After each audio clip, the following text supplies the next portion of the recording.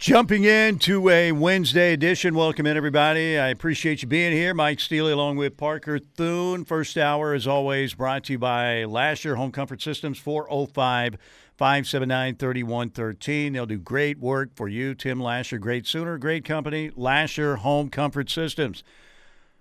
What happened last night? The Sooner basketball team got it done, and they were very impressive, 79-65. They take down Kansas State, and yes, you could talk about Kansas State has been struggling, but the Sooners last night, that was an impressive effort by Porter and company. And Parker, this team, again, you're looking at both Tech and Oklahoma at 3-10, bottom of the basement of the Big 12, and they will play next week. It'll be next Tuesday night here in Norman, Oklahoma and the Red Raiders. But I got to tell you, I wasn't expecting that last night.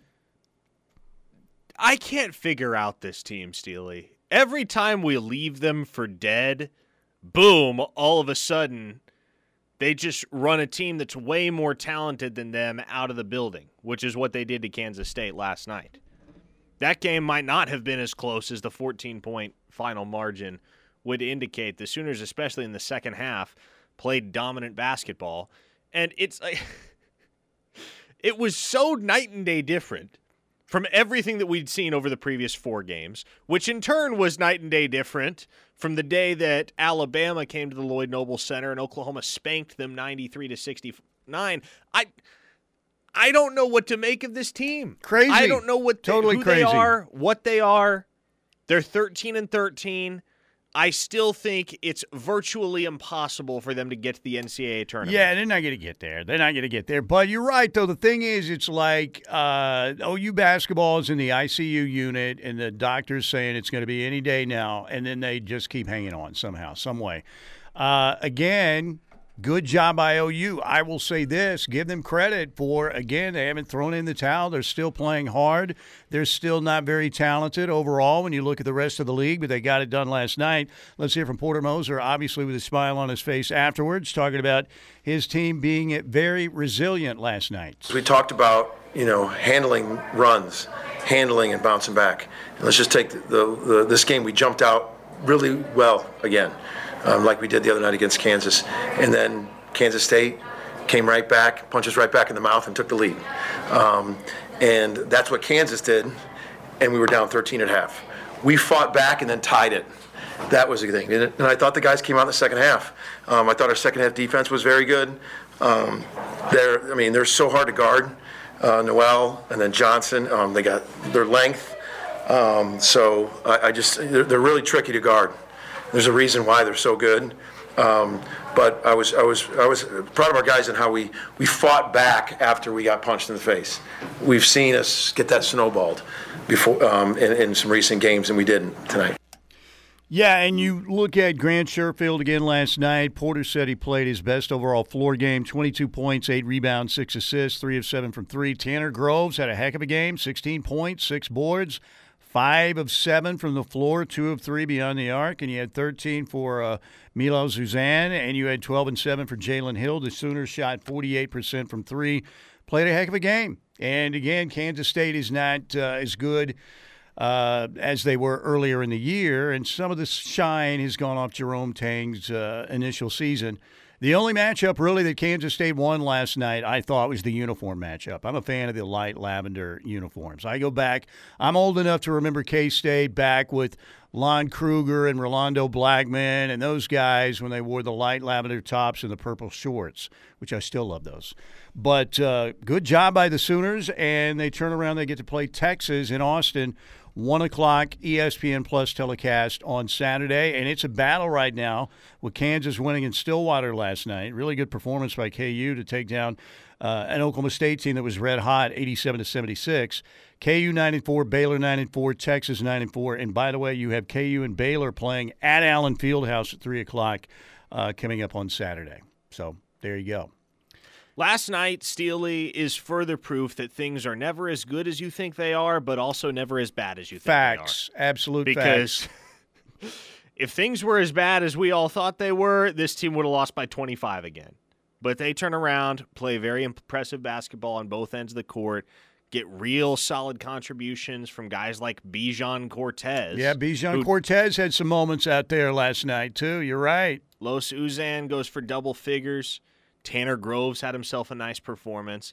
And all of a sudden, the wheels are back on the tracks for Oklahoma at the very least. Again, I was listening to Toby and TJ this morning as I was driving home from the gym, and Toby said, well, I guess we have to have the inevitable conversation as to whether they're back in the tournament hunt as of last night and with this victory. And both Toby and TJ kind of agreed that it's still a long, steep hill for Oklahoma to climb to even put themselves in contention, especially when you consider the fact that they would probably have to win 2 of 3 on the road down the stretch of the regular season at Texas, at Kansas State, and at Iowa State at Hilton Coliseum.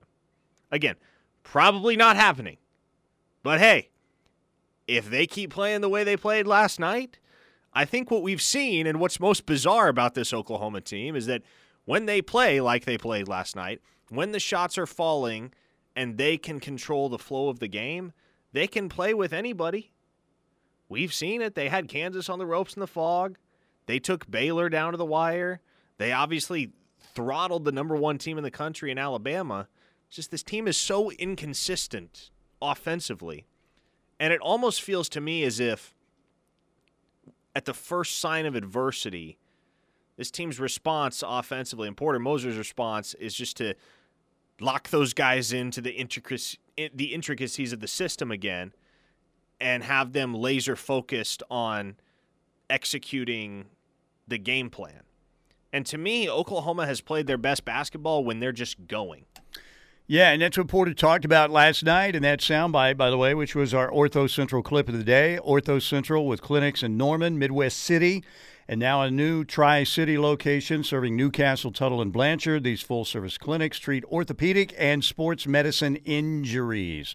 You know, a lot of times when they have been punched, they didn't punch back, or it's a standing 8 count and they try and come back and they can't quite do it. They did show some resiliency last night when K-State at least punched back initially, but the second half, the Sooners controlled pretty much all of it. And, again, they go to Austin coming up Saturday. 1 o'clock tip on ESPN+. Already, go ahead. And, hey, 4-0 in the Anthracites, so where the hell out of those things? Yeah. Yeah, I guess you're right.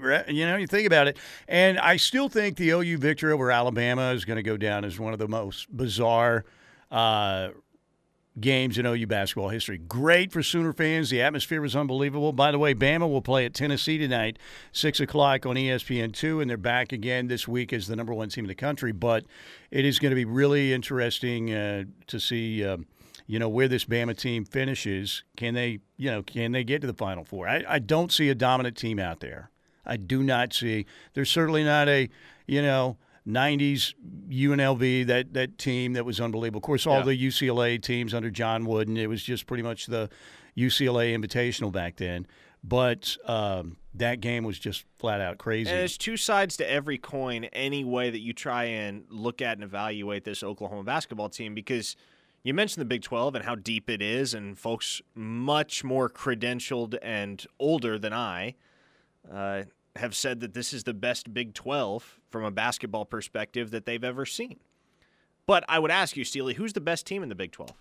The best team in the Big 12 is... And that right there is my point. I know. And that's the point. I would have said Texas until they lost to Tech. Kansas is doing Kansas things. They were ripe to be beaten by Oklahoma State last night, and I thought they executed really well in the offensive end and won that game.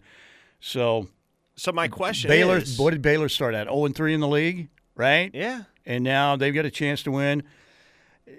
I think that – golly, I can't say Texas, can I? They've got Kansas coming up, But my point is, who in this conference has Oklahoma not proven that they can hang with? And so, the Big 12 is deep. But I think when we brought Caden McFarland on a couple weeks ago, he said it well. Look, there's so much parity right now in the Big 12 that it's almost like somebody has to bring up the rear. Yeah. There just aren't enough wins to go around. And I think Oklahoma has been the one program that's been inconsistent enough that they've gotten exploited repeatedly to the point where they're sitting here at, 3-10 in league play.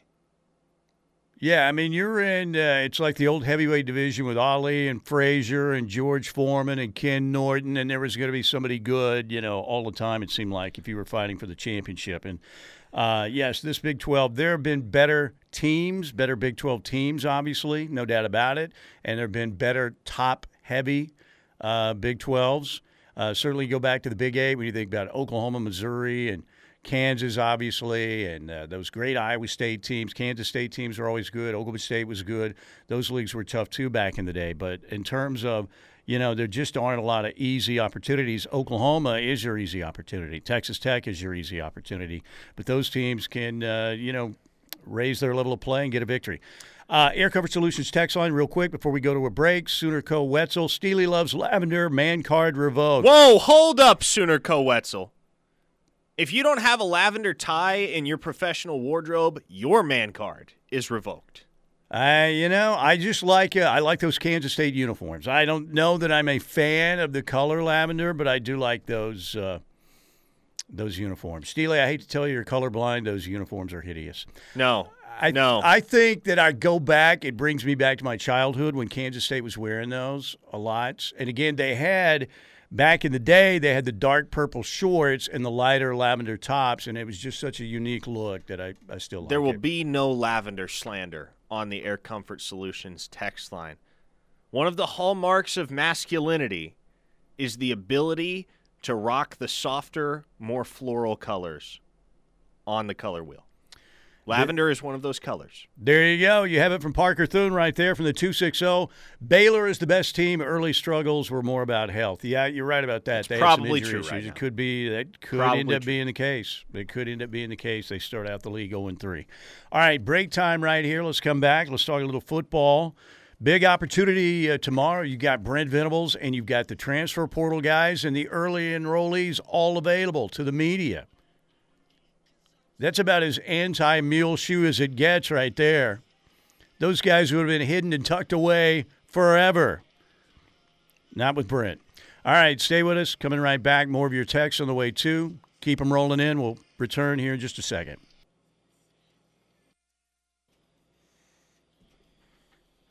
All right, we are back. Air Comfort Solutions text line is heating up already. 405-651-3439. Air Comfort Solutions text line is always on fire here at the Ref. We're going to make this segment just a little bit shorter because we have Bill Haston coming up in the next segment on the Riverwind Casino Hotline. He's going to talk about, what Barry Switzer had to say in the story that he wrote for the Tulsa World. That'll be coming up again in the next segment at 12:35. Kendall says, I third those comments. Those uniforms were awful. You guys are wrong. No, Kendall, you're wrong. Mama's right. You are wrong. I don't know. I was trying to Waterboy reference there. Kendall, I hate to be the one to tell you this, but your main man Ben Harris is down at North Alabama these days. You know what color they wear? Mm-hmm. Purple. You think Cole Adams ever wore a lavender tie at any point? Okay. Maybe. Yes. We had a listener on the text line say Parker really just put manly and lavender in the same sentence. #stop it. Steely, I maintain that you are not secure in your masculinity until you can confidently wear the color lavender. I mean, I'm not going to totally disagree with you, but you know what kind of state this is? Wranglers and, roping and riding and rednecking and all, and OU football, and that's God family and the USA. Nothing wrong with any of that. But there aren't a lot of people in this state that probably, I would say 92% of the people, the male population, probably wouldn't be comfortable wearing a lavender tie. Which I don't understand. Again, it is a mark of true masculinity. It's because you're woke, Thune. When you can don the pastels confidently, when you can put on a pastel-colored tie or shirt or whatever your wardrobe of choice calls for, and you can rock a color like lavender, you've made it as a man. The words of Parker Thune right there. Jay and Tulsa Prince wore lavender purple, and he was the coolest dude ever. Exactly. Look, you guys are not going to change my opinion on the uniforms. I understand you don't like them. I do like them. I just do because it takes me back to the earlier days of Kansas State. Now, they're not quite the old school K-State, Rolando Blackman, Lon Kruger, Norris Coleman, Mitch Richmond uniforms, but they are different. David Norman says, agree once again with Parker on the color wearing discussion. Grow up, people. Another listener from the 918, though, says, those unis look like my grandma's bath mat. Well, your grandma has a beautiful bath mat, 918.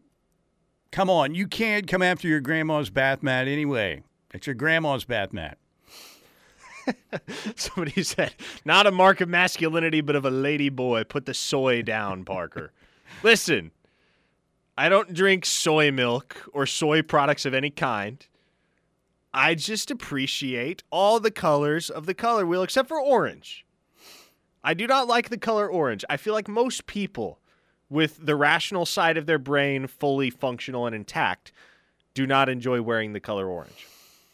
But, here, we got more texts. Don't like pink but not afraid to wear it because I'm not a terrified hillbilly. Ardmore Sooner says nothing to do with masculinity. It's just hideous. No lavender. Get it out of here. I like the 405. Kendall says alligators are ornery because they has all those teeth and no toothbrush. Yes, you got the Waterboy reference. Something's wrong with his medulla oblongata. I'm not talking about Kendall. That was the greatest scene in Waterboy, in my opinion, with the professor and. Somebody said, is this a Tulsa men's clinic ad? The one saying you can't wear pastels as a man probably still wear cargo shorts. I wasn't going to say it, but since you did. Another listener in the 405 says, rockin' lavender Chucky Taylor high tops is cool. There we go. Lavender and purple are not the same. They aren't. I mean, lavender's much lighter shade. Yes. I find it a more appealing shade. And it's more versatile, too. It's more versatile. You can have more outfit pairings with a color like lavender. We've got Mr. GQ in the 918, and he's agreeing with you. Parker, wear a suit daily. I have lavender shirts and ties. Always get compliments. Exactly. You see? That's the other thing, that man. The ladies love the color lavender. They love the color lavender. I found this out in college. Lavender is not only a very aesthetically appealing color, but it works wonders with the women. From the 405, a lot of people on the text line outing their insecurities. Not scared of wearing any color because I'm a grown man who's comfortable in his skin. Thank you. That's all I'm saying, people. That's your burner, isn't it, right there? That's your burner. Yes. Show me that other phone. I'm sitting here writing. Where is that other phone? It's over there somewhere. That was too perfectly written. Oh, man. I'm going to find it at the break, folks, and out him. Red from Jenks, the traditional color for kings is purple. How did we get on lavender and purple? Kansas State, Kansas State. And Lon Kruger I know, but I never meant for this to be a discussion about colors. What is this, the Bob Ross painting hour here? Listen, somebody dissed lavender on the text line, and I felt the need to engage with them. Okay. All right. From the 405 as well. Every time I wear a purple/lavender tie, I get tons of compliments from women. Listen, I'm just trying to help y'all out here. Trying to broaden your horizons. Trying to deepen your appreciation for more tasteful additions to the color palette in your wardrobe. I have cargo shorts and pastels. Hard to pair them together at times, though. Yes, that is. There you go. That's Winning a tough tweet. match to make.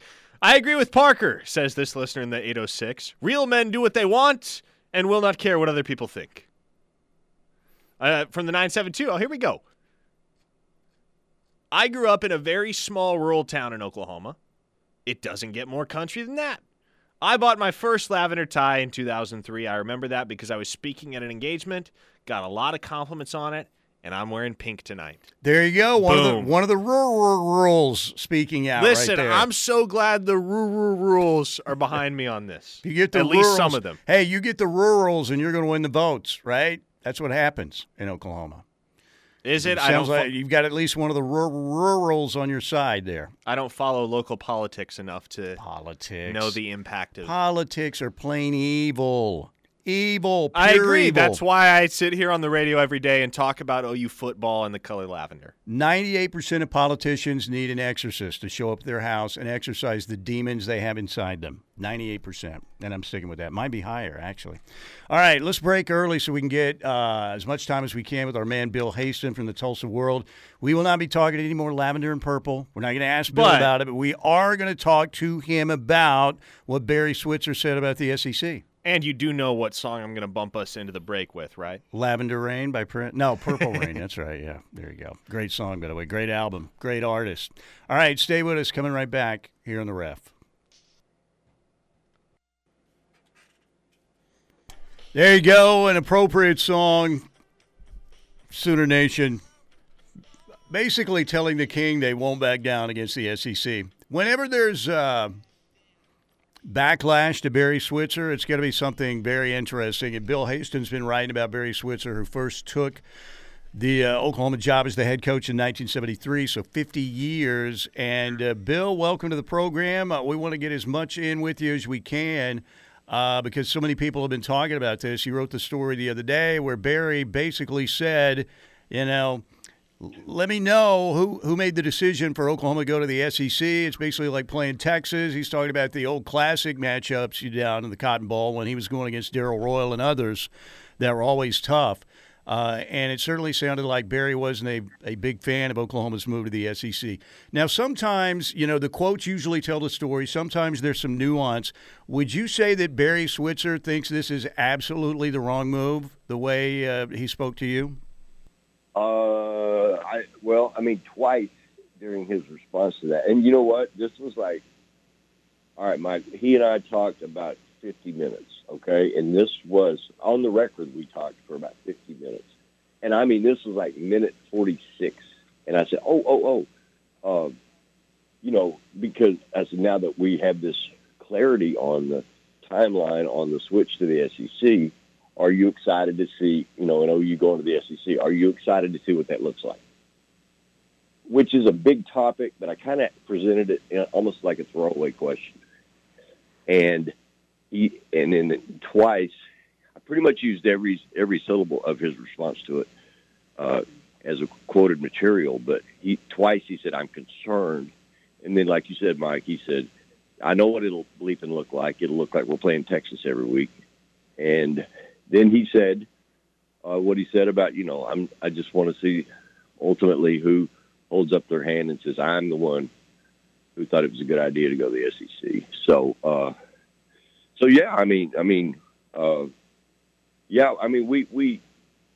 We talked about it a little more after that, but with regard to on the record response, that was his exact response. And so, he didn't say I am for it or against it. He did not. But you don't have to do a lot of reading between the lines to figure out he's not a fan of it. And so anyway, it was, and I thought, well, this doesn't need to be included in the Switzer 50-year piece. This needs to be broken out separately. And no doubt. And look, by noon the next day, it was the number one story on the Tulsa World site. I knew it would be. I knew there'd be a lot of reaction to it. But maybe, it's not like there's going to be a staff meeting at OU today and say, "Oh, Coach Switzer's worried, so we better start making some changes right now." Everybody on that campus knows what has to be done, and that there's a gap between Alabama, Georgia, and where OU is at this point, and they know how to fix it. Whether they can fix it with the current staff, with the current commitment to resources, remains to be seen. But I just know over the last 5 recruiting cycles that Alabama has signed 20 5-star guys, and Georgia's signed 23 5-star guys, and OU has signed 7. And that's a discrepancy that I think more than any other that Coach Switzer's alluding to when he says he's concerned. Yeah, now, Bill, I want to ask you, because you mentioned that you talked to Barry Switzer for close to an hour, and there's no insinuation here. This is just an honest question. Barry's a guy that's obviously a legend. He's one of the few that's won a Super Bowl and won a national championship at the collegiate level, but on the other side of the coin, by the same token, he hasn't coached in 25 years. So as you're talking with Barry, as you're getting the opportunity to hash this all out with him, how in tune do you think he is with all the behind-the-scenes realities of college football that have materialized really not just within the last 25 years, but really within the last 5? I would say probably not very, but I don't think he gives a crap about it either. I don't think he gives a half of a damn about it. I think Coach Switzer focuses on the bottom line, which is, winning or losing and how it looks. And no, I mean, and really that doesn't even matter anyway. It's an even playing field, no matter how funky it is, no matter how weird it is now or different it is now or how impossibly difficult it is to manage a roster now. It's everybody's problem. So how do you navigate through that? But I mean, you ask a fair question. Coach Switzer hasn't coached college football in 34 years, and he's been out of the game altogether since '97. So, but I don't think he cares about that. I just think he sees a 49-0 loss in the Cotton Bowl. He sees a defense that was 122 nationally in yards allowed, and that in a matter of a year and a half they're going to be in the SEC, and he's worried about it. So, yeah, Bill, you know what? Yeah, no, I don't think he delves into the minutia of NIL, portal management, and all that. I don't think he cares. Yeah, Barry is Barry. He's always going to give you an honest opinion. He's not PC. And when I saw this, I could see Barry Switzer sitting down with you and saying those things. Now, another thing that popped up is, how Oklahoma fans are going to be upset. That guy we call Muleshoe here, we don't mention his name. He's like the Sooners version of Kevin Durant now. I don't know if they'll ever get over it. And Barry also, in a way, took up for Lincoln Riley. So there was a lot of stuff in there. I can only imagine what some of the reactions been to that part of the story as well. Not as much, but some for sure. Oh my gosh! I mean, when I got home, I went to a ball game last night. When I got home, I thought I had gotten caught up on all the email responses and Facebook message responses to this package, and I got home last night and opened it all up, and they're just a whole new wave of it. So, and no doubt, bet. some of it is Lincoln, and what he did was unforgivable to most people, but I did think and in a nutshell, in case somebody hadn't read it, is that Barry said that he was talking about why did OU why is OU leaving to go to the SEC? Money. Why did Lincoln leave OU to go to Southern Cal? Money. So I don't know that he was taken up for him so much as trying to underscore his position on the SEC move. And he said, Lincoln didn't get a vote in the process. He wasn't updated or involved in the decision making on the SEC move, and blah blah blah. So I mean, it feels like every time the Lincoln wound starts to kind of become a scar instead of a wound, somebody rips the scab off again. And no doubt. I pray. I pray for certain people in certain situations every night before I go to sleep, and at the tail end of it, when I get to the less relevant parts, I pray for OU and Southern Cal to meet in the playoff. There you go. That's what I want. Oh, Bill just wants to watch the world burn, don't we all? Yeah. Oh man, hey, what a game that would be, though. No, it'd be fantastic for so many reasons. Yeah. It would be perhaps the most anticipated OU football game of the entire 21st century.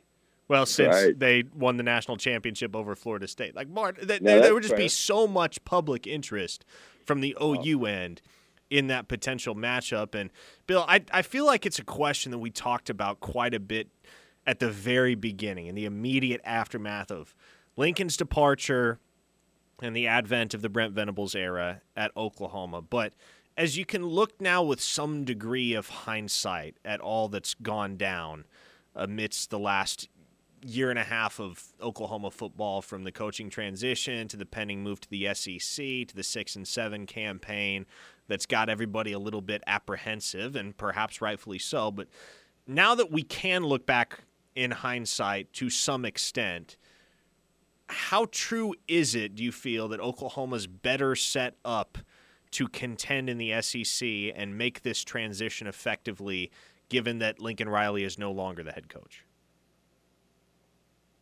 Well, I mean, the offensive side of the program is taking a hit. I mean, could Lincoln have continued to have a top 5 or 6 offense indefinitely? Would he have continued to bring in Heisman finalists or Heisman winning quarterbacks? But I mean, I think the key person for the transition, the most important person at the university, is Joe. And as long as Joe stays, and, you know, talking about anniversaries, Mike, this is the 25th anniversary of Joe having become the AD at OU. Yeah. I don't – here's what I believe about hot seat stuff and Brent and all of it. I think there will be some hot seat websites that have Brent mentioned as this, and it's a really important season for Brent. There have to be great signs of improvement, and you have to, whether that's 9-3 regular season, but it all looks better. I mean, I'm not even like putting a number on it so much, Mike. It just is. It has to look better. Holy smokes, it just does. And whether that's with Gabriel or if the freshman's on the field or whatever, but I think if I'm an OU season ticket holder, I do feel some comfort with knowing I've got a top 5 AD in the sport or in the country, and I don't see any signs that Joe's ready to retire. I see 10 more years of Joe Castiglione, and so if there are red flags at the end of this season, I think there's going to be some big changes, because you can't let a problem fester, and you can't. I mean, look at Nebraska. You started stacking average seasons, and all of a sudden you're irrelevant. You can't have that.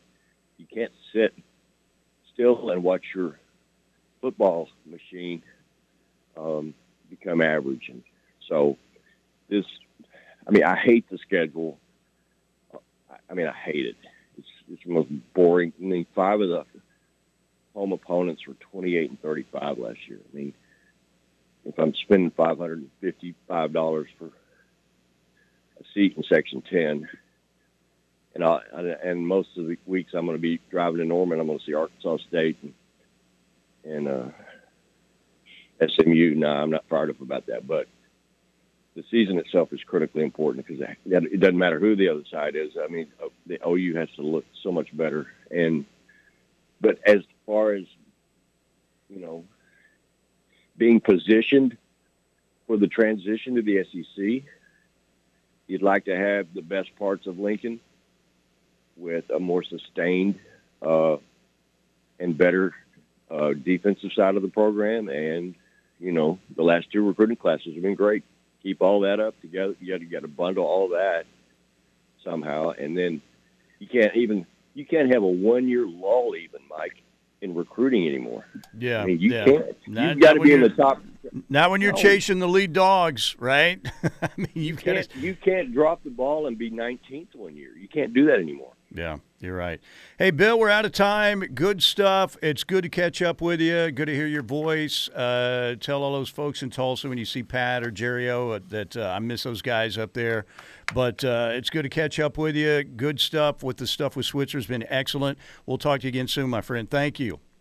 All right, fellas. Thank you. See you, Mike. Bill Hayston joining us on the Riverwind Casino hotline. All right, we're going to break right here. We're going to get back to the Air Comfort Solutions text line, 405-651-3439. We'll do that when we get back right here on the home of Sooner fans, The Ref.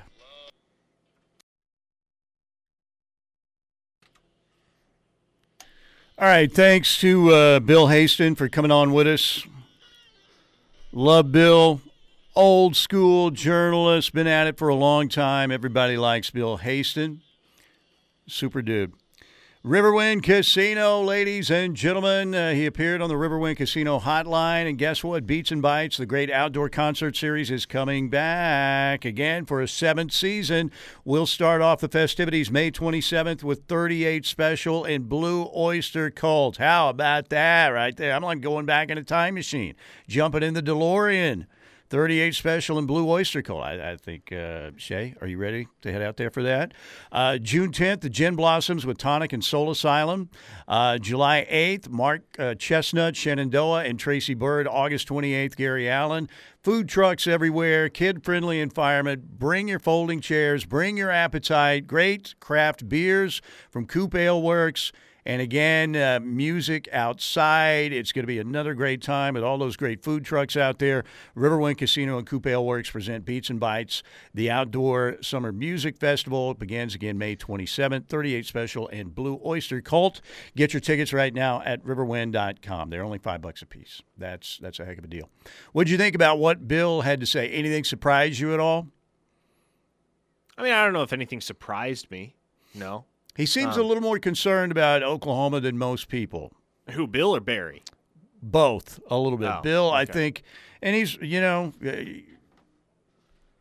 I just don't see Oklahoma dropping off another really bad year. Now, could they go 8-4? Maybe, but I don't see another season like that. It's like you talked about, where they lose 5 one-possession games. Yeah, But they've well, clearly got to get a lot better, and better athletes coming in to fit Brent's system is going to be a big help. Certainly. And no, Oklahoma is not going to walk into the SEC and just start relegating everyone else to mediocrity. They're not going to lay waste to the SEC right off the bat. It's not going to be Alabama, Georgia, Oklahoma, at least not in year one. But I also don't think Oklahoma gets to the SEC and all of a sudden hits a wall.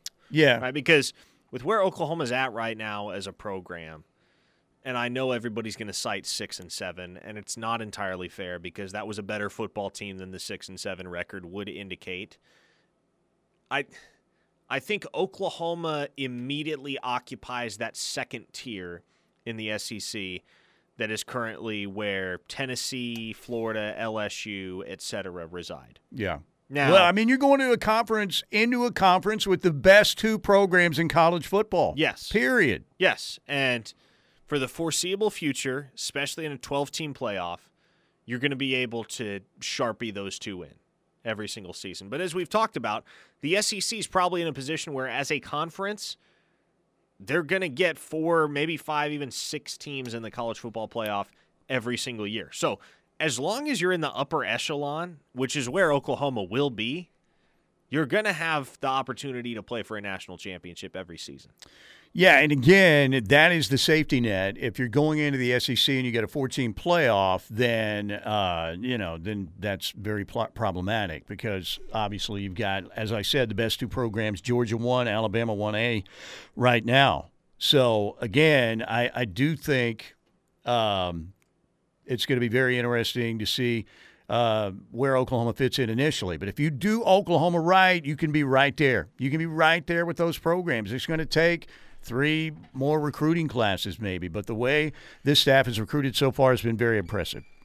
Very impressive. To the Air Comfort Solutions text line. If we don't win at least 9 games with this schedule, we are literally screwed. You talking about this year, meaning the last year in the Big 12, 2023? Yeah, is that the schedule you're referring to? He's got to be talking about that. Then, yeah, I would agree with you. I'm there with ought you. to be 9 wins on that schedule, at minimum. And I would say double digits is not just within the realm of possibility, but likely. And again, there's always going to be that one on the text line that hears me say, how can you say double-digit wins is likely? They're going to hear me say Oklahoma ought to win 10 games and go, how can you predict that? How can you be saying that after they just went 6 and 7? Well, again, we go back to the whole one-possession thing. right? Oklahoma's not going to go 0-5 in one-possession games. Any college football team is not going to go 0-5 in one-possession games 2 years in a row. But That's they going to go come out 1-4 or something like that. And if they get in 5 again, then Brent's going to start. The heat's really going to be turned up. But I'm with you. I think this schedule. Last year, many times it was an embarrassment out there in some of those games. But they also, you can talk about Davis Bevel and the Cotton Bowl and Dylan Gabriel going out. For the most part, every time Dylan Gabriel was out there, they were pretty much competitive in every game. And here's a text. Right? Here's a text from the 918. Explain how they were better than their record. Oh, how we continue to make excuses for a bad 2022 football team. I'm not trying to make excuses for them. I'm just saying, if Oklahoma wins 11 games next year, that's a whole hell of a lot different than Kansas winning 11 games next season. Even though Oklahoma and Kansas had the same record in 2022. We would look at an 11-win season for Oklahoma in 2023 and conclude, you know what? Based on how many things just didn't go their way in 2022, it's not all that shocking that they were right back to where they had been in previous years in 23. If Kansas goes and wins 11 games, everybody's blown away by that. Because Kansas ostensibly doesn't have the talent level that Oklahoma has, nor did they have the bad luck, the misfortune that Oklahoma did in 2022. And so I'm not trying to make excuses. 6-7 is 6-7. But what I am saying is, are we really all that shocked compared to the typical 6-7 program if Oklahoma is the one to rise to double-digit win territory next season? Worst season in 25 years. You've got to be better. And the Oklahoma Standard, man, is about as high as it gets in college football. So we'll see if they can come somewhere near it this year. They have to. And again, I agree with the texter. That schedule's tailor-made for them to win a bunch of football games, at least 9. All right, Lasher Home Comfort Systems, thank you. 405-579-3113. We got another hour to go. Keep it here on the Ref.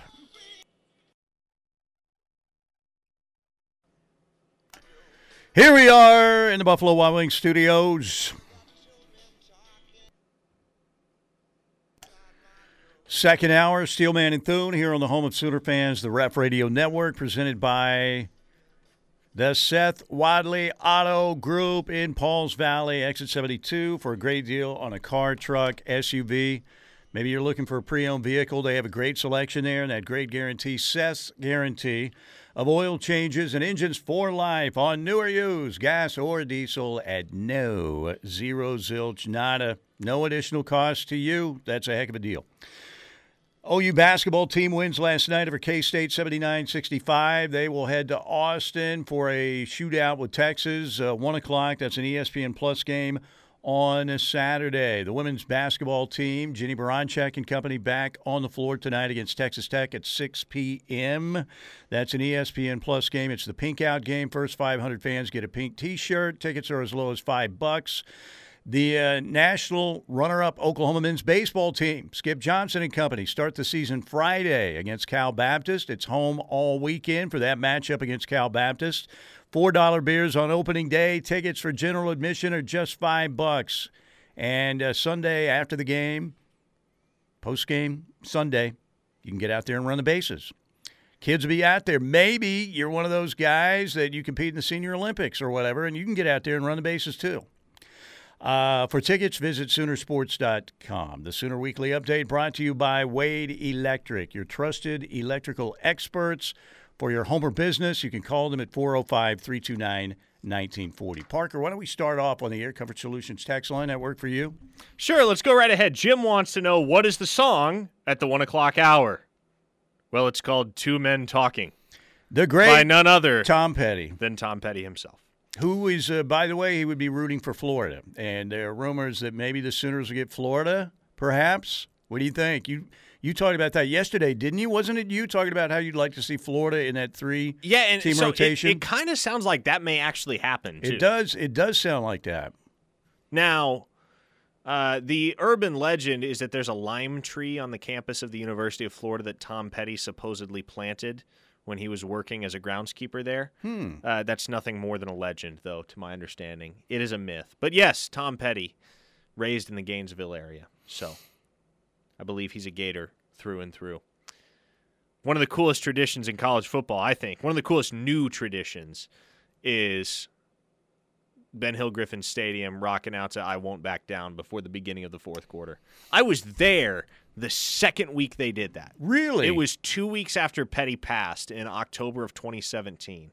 I was there for a Florida A&M game. It was the Rattlers and the Gators matchup. No. Florida and A&M. Oh, okay. Texas I was A&M. like Florida A&M game. I was like, okay. Yeah, Kellen Mond was starting that game for A&M as a true freshman. I can't, for the life of me, I can't remember. A&M won. That's How what did it was. you get A&M there? won 19-17. Were you covering the game or what? No, I was just chilling, man. You just decided you were going to the swamp? I was living up the college life. I was Just made a enjoying little my road trip? autonomy as a college student. Okay,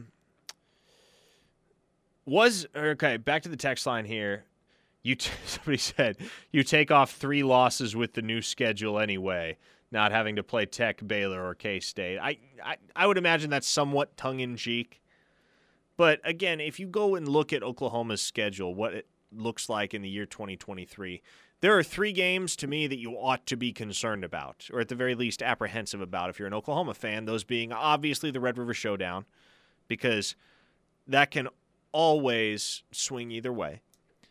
And then the 2-game wrap at the end of the year, BYU and TCU. You got to go to Lavelle Edwards Stadium in Provo. You got to come home to play TCU.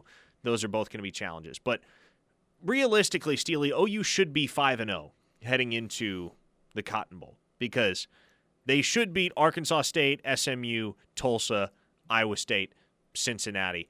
I don't think anyone would argue that those are 5 football games OU ought to win. Yeah, should, no doubt. And it's going to be very interesting to see what happens again with some of these portal guys. Like I said, I think Deshaun McCullough has a chance to be a big-time player. Bothroyd can get after the quarterback. Reggie Pearson Jr., all these guys they brought in. Trace Ford, obviously, is a guy that if he's healthy can make a lot of plays for him. Jacob Lacey, they've got a chance to be much, much better on the defensive side of the football. And hopefully an extra year learning Brent's system will help as well. But we'll see. All right, 405-651-3439. It is interesting. This comes from the 580. It is interesting to hear Haston refer to NIL as minutia. Both he and Switzer are out of touch. Players want to play in the SEC, and that's where we need to be. Well, I can't disagree with that. I mean, we've talked about one of the challenges for Oklahoma was you're trying to recruit better defensive players to come to play for you. You've got a great offensive reputation. You had a tremendous run of quarterbacks, but you couldn't get enough defensive studs. You've got some here and there, but not nearly enough to compete with, the schools that are playing for the national championship. And one of the issues there was, what do you think, a lot of those kids were hearing if they were considering Oklahoma or a Big 12 school for a while. You want to go to the Big 12, try and get to the NFL, make money in the NFL, be a high draft pick, and go play defense in the Big 12, particularly when it was a lot more, and it started to change and swing back in the other direction a little bit. But what is, all these – the quarterback's getting rid of the football so quick, you could have Lawrence Taylor trying to make a sack, and they may not get there. But – that was a problem. If you wanted to be an elite defensive player, you were thinking about the SEC, right? Pretty much. Not everybody, but particularly a lot of those big interior linemen and great pass rushers seem to be just all going to the SEC. So that's going to help Oklahoma. Here's a question that will open the door to a much larger conversation because people have been asking periodically throughout the show about Michael Van Buren, the 4-star quarterback out of the state of Maryland. And it was reported by On3's Chad Simmons that he's eyeing an Oklahoma visit as his contact with the OU staff has started to ramp back up. Mm-hmm. And people have asked what the situation is between Oklahoma and Michael Hawkins and why it would be that Oklahoma would be pursuing another quarterback if they're so confident that they're going to get Hawkins. But this question that comes from the text line is, Todd Bates whiffed in 2023. Why didn't he bring in better players? Defensive tackle is our biggest need, and he brought in 2 3-stars. Well, folks, like Brandon Drum have talked about this extensively in our tell-all series at OUinsider.com, but When DJ Hicks woke up on his commitment day, he was an Oklahoma Sooner. Now, we all understand why that changed, right? I don't need to belabor the point there. But the point I'm trying to make, and kind of how this ties into the Hawkins-Van Buren situation, is to say that even your best-laid plans can fall through in this era of college football with how much the game has changed since July 1st, 2021. Even the things that you think are rock solid, even assurances that you have been given that you feel confident will not be reneged upon, they can be fluid. And in some cases, highly fluid. And so, to learn that Michael Van Buren and Oklahoma are in contact and that the staff is recruiting him should surprise no one, because if we learned anything from the David Hicks situation, it's that you can never have just one guy that you're counting on, especially when that one guy is going to be instrumental to your recruiting class at a position of need or at a position where the individual that you're pursuing could have a significant peer-to-peer effect on others in his same geographical vicinity. And so, all that to say, you should be apprehensive as an Oklahoma fan if it were to come to light that Michael Hawkins was the only quarterback OU was keeping in touch with. Yeah, and on the Bates situation, it's Glenn Gary, Glenn Ross. A always, B, C closing. You got to close these deals. And like you said, we know kind of what went down with David Hicks. Maybe this year he's going to close on a couple, maybe two, a 5-star and a 4-star.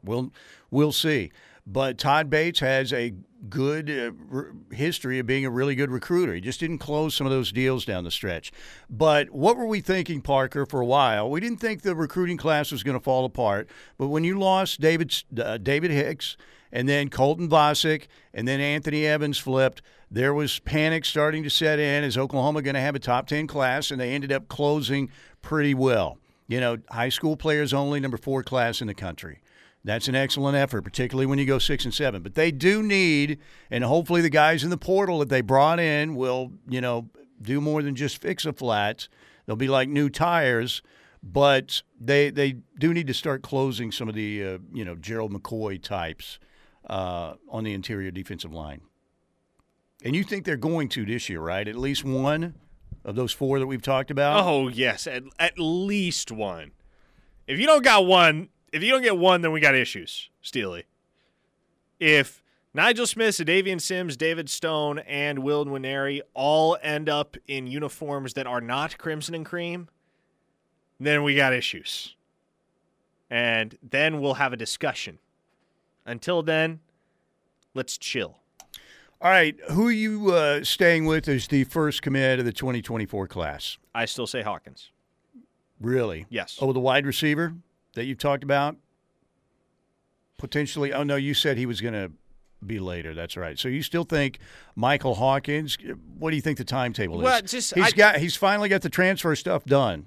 I would be surprised if we get out of the month of March without a commitment from Hawkins. And I was obviously down in Dallas this past weekend talking to him, talking to his dad, talking to people in his camp. And they understand that as a quarterback, you want to be committed early because you want to be able to recruit the remainder of the class around you, much the way Jackson Arnold did a year ago. So I think that in March you will see Hawkins visit TCU at least one more time.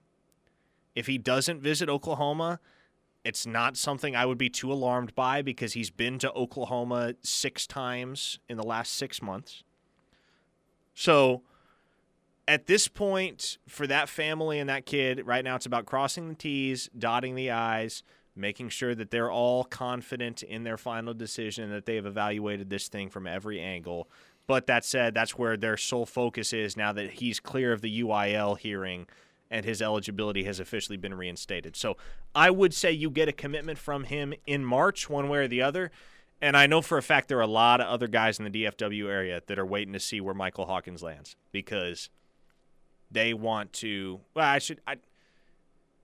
shouldn't make it sound as though it's a given that they're going to follow him. But they want to know that if they're going to go to Oklahoma, they're going to be joining forces with a quarterback of that caliber in their same class. All right, break time right here. Once again, 405-651-3439 on the Air Comfort Solutions text line. Mike Steely, Parker Thune here on the home of Sooner fans, the Ref Radio Network. Good to have you with us. Guess who's back tomorrow? Guess who's back? Who's back? Tiger.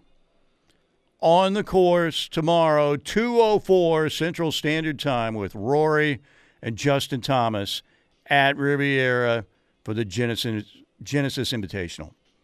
So for anybody who watches the stream, I will not be streaming tomorrow because I'm going to watch Tiger Woods, sit on my couch and watch Tiger tomorrow. All right, we'll be right back here on the Ref.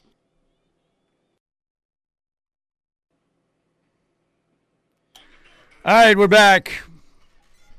Steelman and Thune here on the home of Sooner fans, the Ref Radio Network, Wednesday edition, locked in with Parker and Tyler McComas coming up right here on the Ref at the top of the hour at 2 o'clock.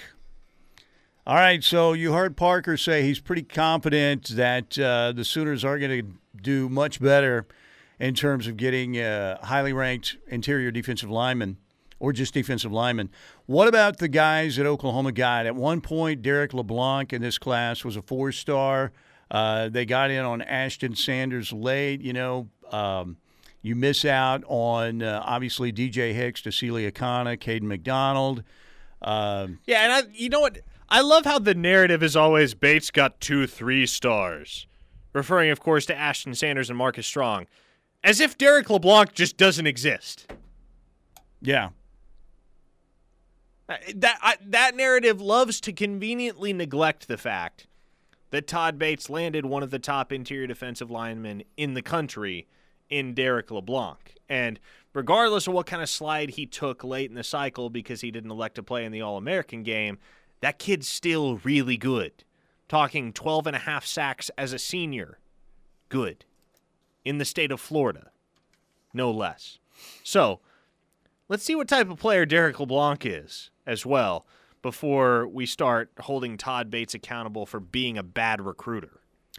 Okay, so tomorrow you have this media availability, and Brent is going to be part of it. And then they're making, from what we understand, the guys who, the transfer portal guys and the early enrollees will be made available to the media.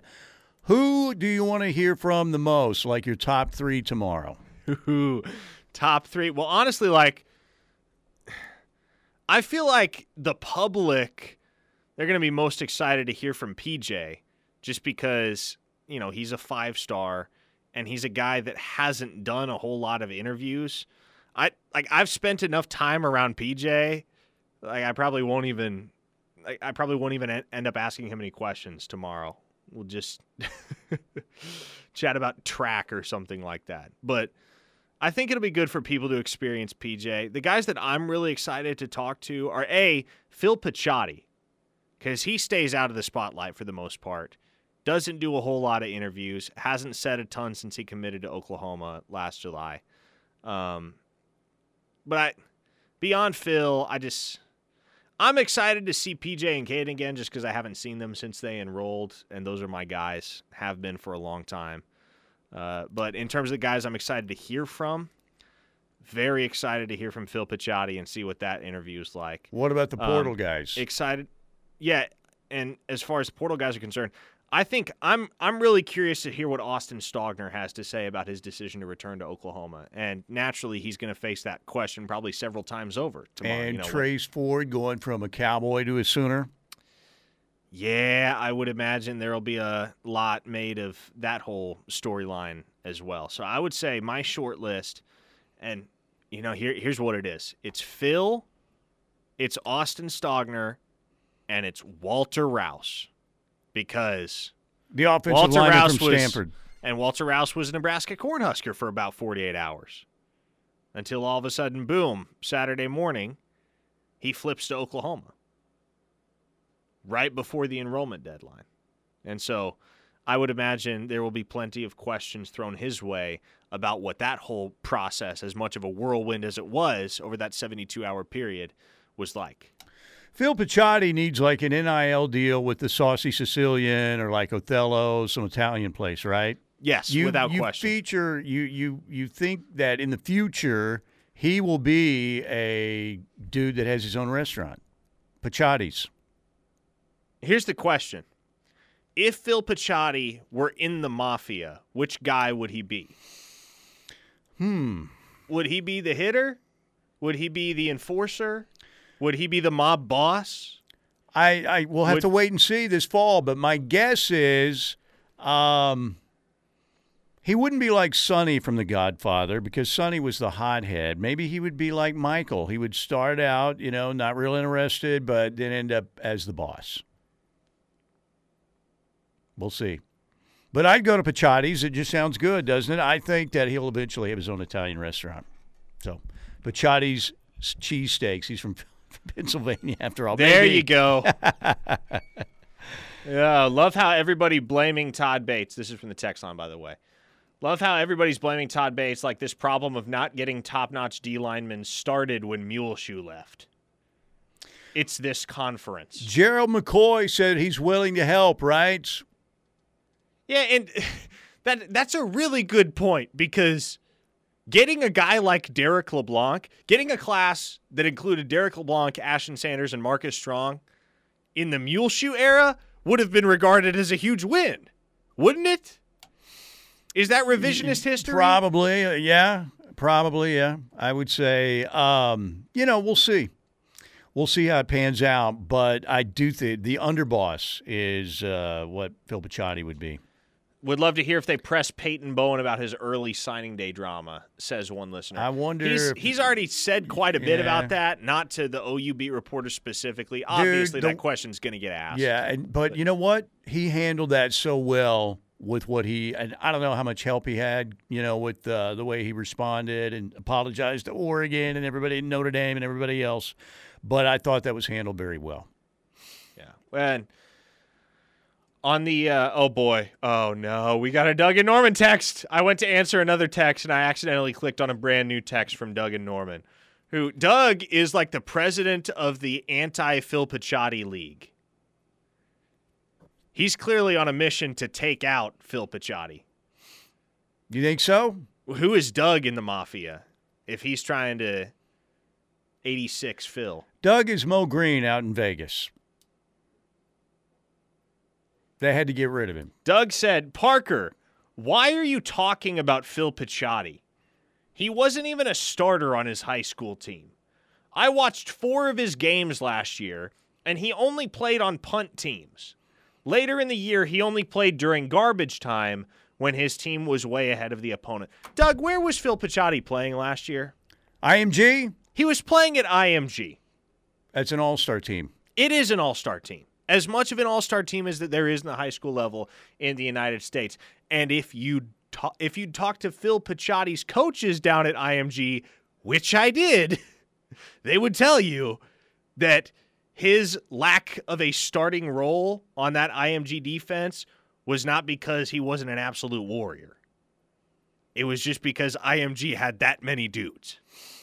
Yeah, and we'll see if he is the dude again, that he can become a dude at Oklahoma. But they obviously they've liked him for a long time, and they think they can make him a better player. We'll see. Somebody said Doug is the FBI agent that no one likes. Doug is the rat that's in every mob movie.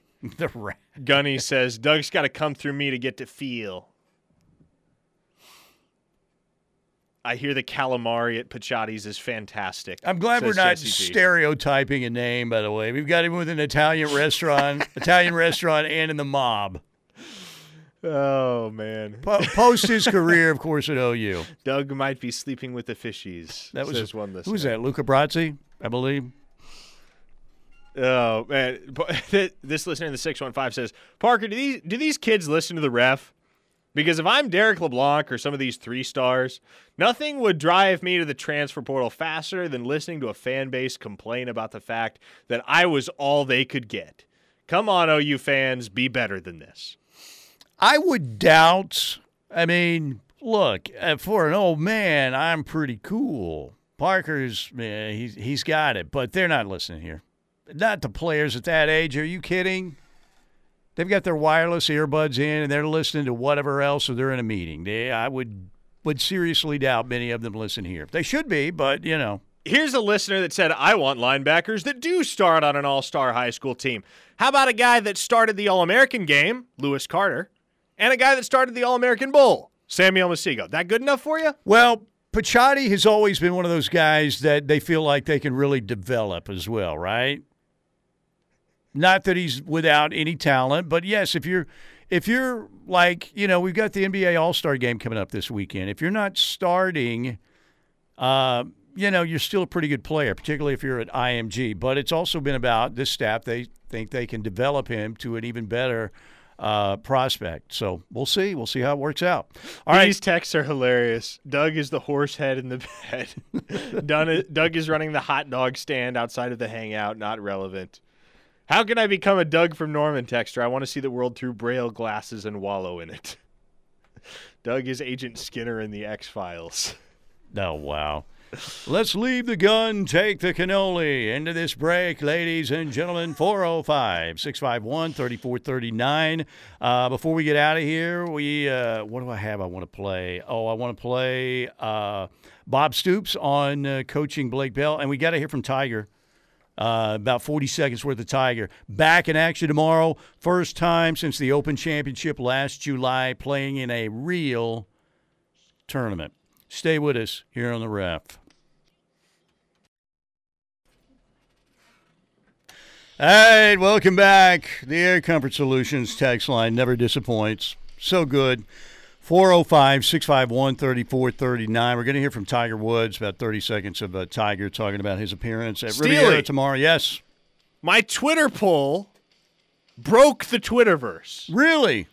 So I took our conversation from earlier about the color lavender. All right.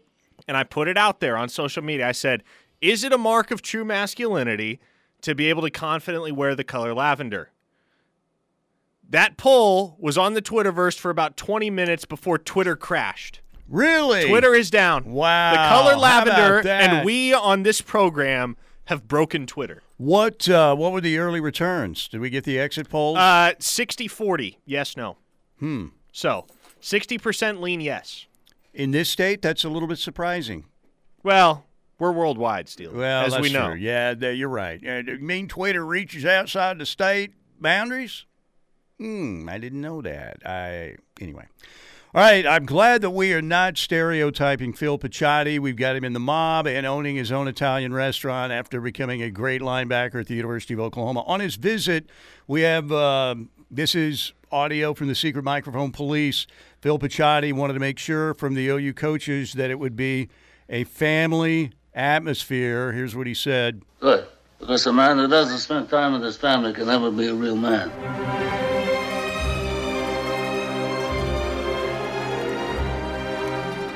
Yeah, well done. That was the voice of Phil Picciotti right there. Can you play it one more time just so I can hear it? Thank you, Phil. Good, because a man who doesn't spend time with his family can never be a real man.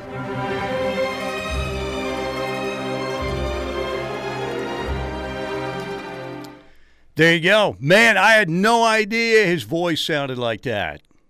It's pretty cool. Santa John on the text line said, to Doug and Norman, you might be presented with an offer you can't refuse. Picciotti says there is no mafia and not sure what that's referring to. That's right. He's a friend of ours, though, Phil Picciotti. Or will be.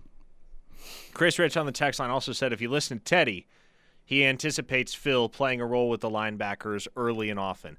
I usually find it wise to defer to Teddy Lehman on all matters regarding the linebacker position. He played solid linebacker. Yes, he won that. You know, there was this guy named Dick Butkus, and he was a fierce linebacker, Monsters of the Midway, Chicago Bear badass, and they named a trophy after him, the Butkus Award, right? And that goes to really good linebackers, which Teddy won. So, yes, I believe he understands the position. So anyway, did I just hear Bob in that commercial for Van Hoos Fence say, you don't have to Google it up? Yes. Nice. Well done. That was very well done. Okay, here's Tiger playing tomorrow. Yes, just give me my man crush for 90 seconds, okay? Tiger tomorrow, Riviera. He's never won there. He's had a couple runners-up, but overall he's also has some erratic rounds there. He's got an ankle issue, but he's back out there playing in a real event. He'll tee it up with Rory and Justin Thomas. What a trio that'll be tomorrow at 2:04. That's why I won't be streaming tomorrow. I will be watching the coverage, first on ESPN Plus till 3 o'clock, and then on the Golf Channel after 3 o'clock. Here's what Tiger said about, being at the event. He says he's still trying to get dubs. I'm excited to go out there and compete and play with these guys. And I would not have put myself out here if I didn't think I could beat these guys and win the event. That's my mentality. And if I wasn't ready to win at this level, I am very rusty. But I've come off rusty situations before, and I've done well. And I've had to utilize a lot of those tactics in practice and build up. And plus, also, I know this golf course. I know I haven't had a lot of success on this golf course, but I knew what to practice for. Shots to hit while I was at home getting ready. There you go. Tiger was last seen playing, alongside his son Charlie at the PNC event. So be interesting to see how he plays tomorrow. And it all is going towards Augusta. And the deal is this. Tiger is going to play he already played a limited schedule, but it's going to be super limited now. Probably the majors and a couple events. You might see Tiger like 7-8 times a year, would be my guess. So, and, if he's in the FedEx Cup race, then that would change things, but we'll see.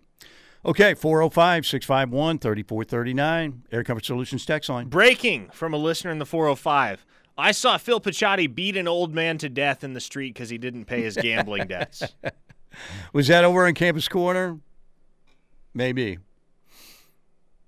Hopefully that wasn't in the state of Oklahoma. Well, wait, no, I guess gambling. Is gambling legal in Oklahoma? Yeah, sports gambling is not. I don't gamble, so I'm kind of removed from that whole environment. It's not legal in Oklahoma yet. No, it's not. Emphasis on the yet. Well, I'd love to see it happening now, but, I want to make sure we get it. That would be at Riverwind. That would be most important to me. That's my place right there. Channeling Doug and Norman, says this texter from the 417. Watch Tiger for 10 minutes at the driving range. I want to see players that can actually play. Well, the whole thing about that is it is IMG Academy. So, if he was playing at his local high school, then obviously it would be a lot different. So, somebody said hoping it wasn't Pickleman's. Ooh. Ugh. Brian in Tulsa says, of course they don't bring up LeBlanc because that would prove that they are wrong, and they can't accept that they are wrong. Well, the bottom line is Oklahoma's going to have to bring in, and look, Ashton Sanders and the Freeman kid, they might turn into really good players, right? They might. We'll see. We shall see. But you also need to bring in some of those David Hicks, and David Stones and those guys as well. Well, and think about this, too. When Derek LeBlanc committed to Oklahoma, he was the number 64 overall player in the country in the recruiting rankings. Yeah, he was. According to 24/7 He was a pretty high four-star, right? Now, he took a major slide at the end, largely because he didn't get the opportunity to perform in front of a lot of the national folks that have a hand in the recruiting rankings at the All-American game. But how quickly the narrative shifted. Because when Derek LeBlanc committed, everyone was like, hey, Todd Bates, there we go. He can get DJ Hicks, he can get Jordan Renaud, but hey, you know what? He doesn't get those two, it's whatever. We got us a top 100 kid in Derek LeBlanc. Then Derek LeBlanc takes the slide at the end of the year in the rankings updates. And the narrative becomes, who did Todd Bates get in this class? Clearly, Derek LeBlanc isn't as good as we all were led to believe. We'll see. We'll see how he pans out. It's going to be very interesting. And how many 5-star defensive linemen are there in each class? 3 tops, maybe? 4? It depends on the year. I mean, usually how many 5-stars do you have? 20? Yeah, you have about 35. 35. Okay. So well, you might get upwards of maybe you get to 6 or 7, I right? believe Nigel Smith is the number 6 defensive lineman in the class of 2024, and he is just off the 5-star podium. So 5? thereabouts. That's probably a good ballpark figure most years for the number of 5-star defensive linemen that you're going to have. Now, if you toss in the edge position, maybe you have another 3 or 4 more. Right, yeah. And we're talking about, like, defensive tackles, first of all. But, yes. Yeah. P.J. Adebawore, obviously edge guy. So it would be more if you include both of those together. But, like I said, they've got to get some of those. And I think eventually they will. And Parker thinks it's going to be in this class and maybe multiple 4 or 5-star guys in this class. LG Sooner, as we go to a break, Doug grew the turf and stool water for the Super Bowl. That was crazy. Absolutely crazy. Slip sliding away. Reminded me of a Paul Simon tune back in the day. Okay, break time right here. We'll get as many texts in as we can when we get back. OU women's basketball tonight, 6 o'clock, LNC, Texas Tech in town. The game on ESPN+. Muleshoe lost a couple commitments. That's always good. We'll get into that and, again, more text next right here on the home of Sooner fans.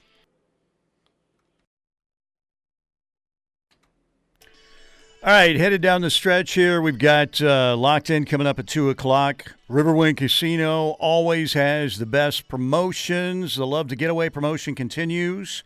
They gave away 3 grand prize wins to 3 patrons here recently with $10,000 travel vouchers from Ray's Travel. And now through February 25th, play with your wild card. Earn extra entries, including 5-time entries tomorrow night, February 16th, or all day February 16th, the 19th, the 23rd.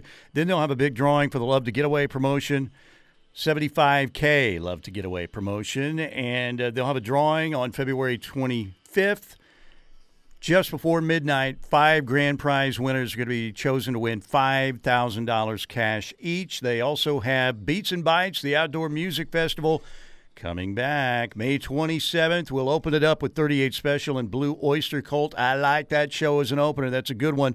Outdoors, Coop Ale Works, great craft beers, food trucks everywhere, kid-friendly environment, games for the kids. They've all got all kinds of stuff out there that you'll enjoy. Bring your folding chairs, your appetite, and get ready for some good music.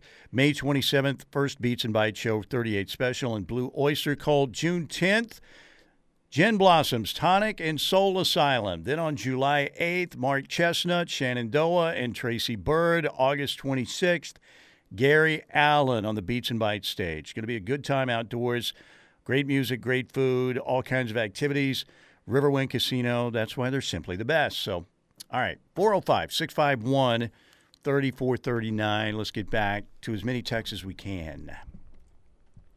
Zane says, I'm hopeful you all eventually acknowledge Doug being on the KREF payroll. Smart, by the way. Good engagement. You're saying Doug's a plant? Is that it? Doug is not a plant. Doug is not a plant. He's not a plant. He's the real Doug. In fact, Doug makes pasta for us on occasion.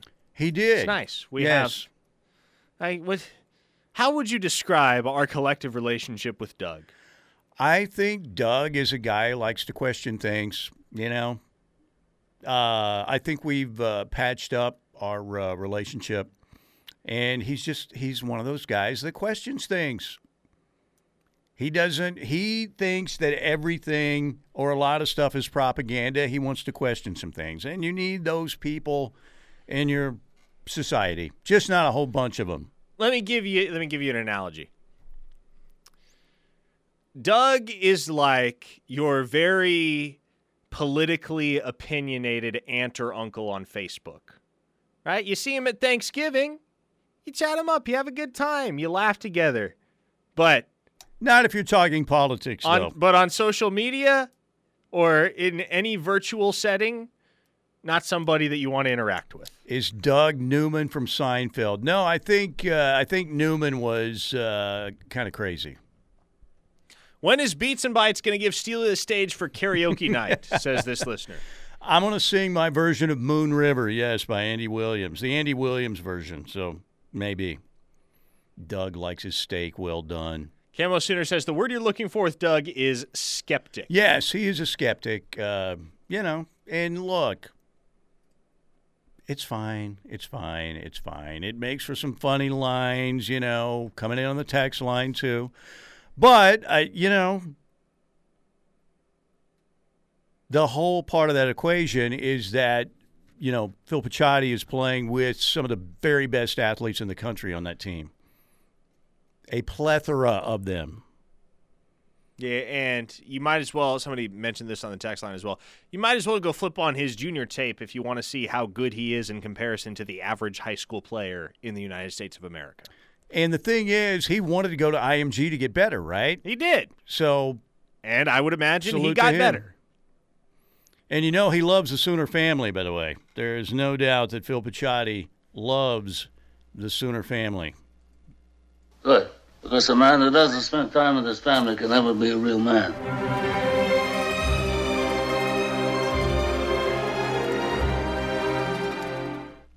There you go. Why couldn't it be? I mean, Picciottti's a great name, but Phil Corleone. Can he change it legally here in the state, Phil Corleone? I'm sure he can. Let's see if Or he... Vito Picciotti. Vito Picciotti. Chapstick says, skeptic, cynic, or conspiracy theorist? Doug's margins are razor thin. The conspiracy theorists are everywhere. By the way, the UFOs are coming for us, there's no doubt, and Chinese balloons. We know that already. But I think eventually somebody's going to get an anal probe before we know it, and it's going to be on Twitter, and it's going to be real, and it's not going to be cool. We have gone from discussing the color lavender to discussing anal probes. Well, on this show that's today. what the Martians specialize. Well, they're going to be from another galaxy, and they're going to come here and start probing people, and it's not going to be fun. Not at all. I'm ready to get this Arkansas rivalry going, says one listener. Let's start some beef, or should I say pork? Doug orders food in the Sonic drive-thru. That is a major fast food felony. Wow. By the way. Don't you ever order food in the Sonic drive-thru. Do you follow that Twitter account called Rare Insults? I do not. Should I? It's a bunch of screenshots of very clever, like off the beaten path insults on the internet. Okay, I got to follow that. It's hilarious. We could spend an entire show. We won't, but we could spend an entire show just reading rare insults from that Twitter account. That's one that, like, I read Doug orders food in the Sonic drive-thru, and I thought that belongs on Rare Insults. That's pretty good. And that's where you go get your, cherry Diet Coke, Route 44 or whatever. You're not ordering food in the Sonic drive-thru. That should be against. You should be pulled over in the drive-thru, taken out of your vehicle, and taken to fast food court immediately and booked on felony charges. Do you patronize Sonic often? You say this like you're... no, I like Sonic. Yeah, I like Sonic. Yeah, absolutely. I don't go there as much as I used to, but I like Sonic. Who doesn't like Sonic? I'm trying to think the last time I went to a Sonic. It's been a minute. It's been a good long while. But I never, ever, ladies and gentlemen, ordered food in the Sonic drive-thru. Ordering food in general at Sonic is a pretty sketchy proposition. The corn dogs hit. I'll give them some credit with the corn dogs. Tater tots with cheese, chili dogs. Everything else, I am skeptical of. You, sir, wear lavender ties. You have no room to speak, according to the people of Oklahoma. All right. Stay with us. We've got Locked In coming up next. Everybody have a great rest of your day. We'll see you.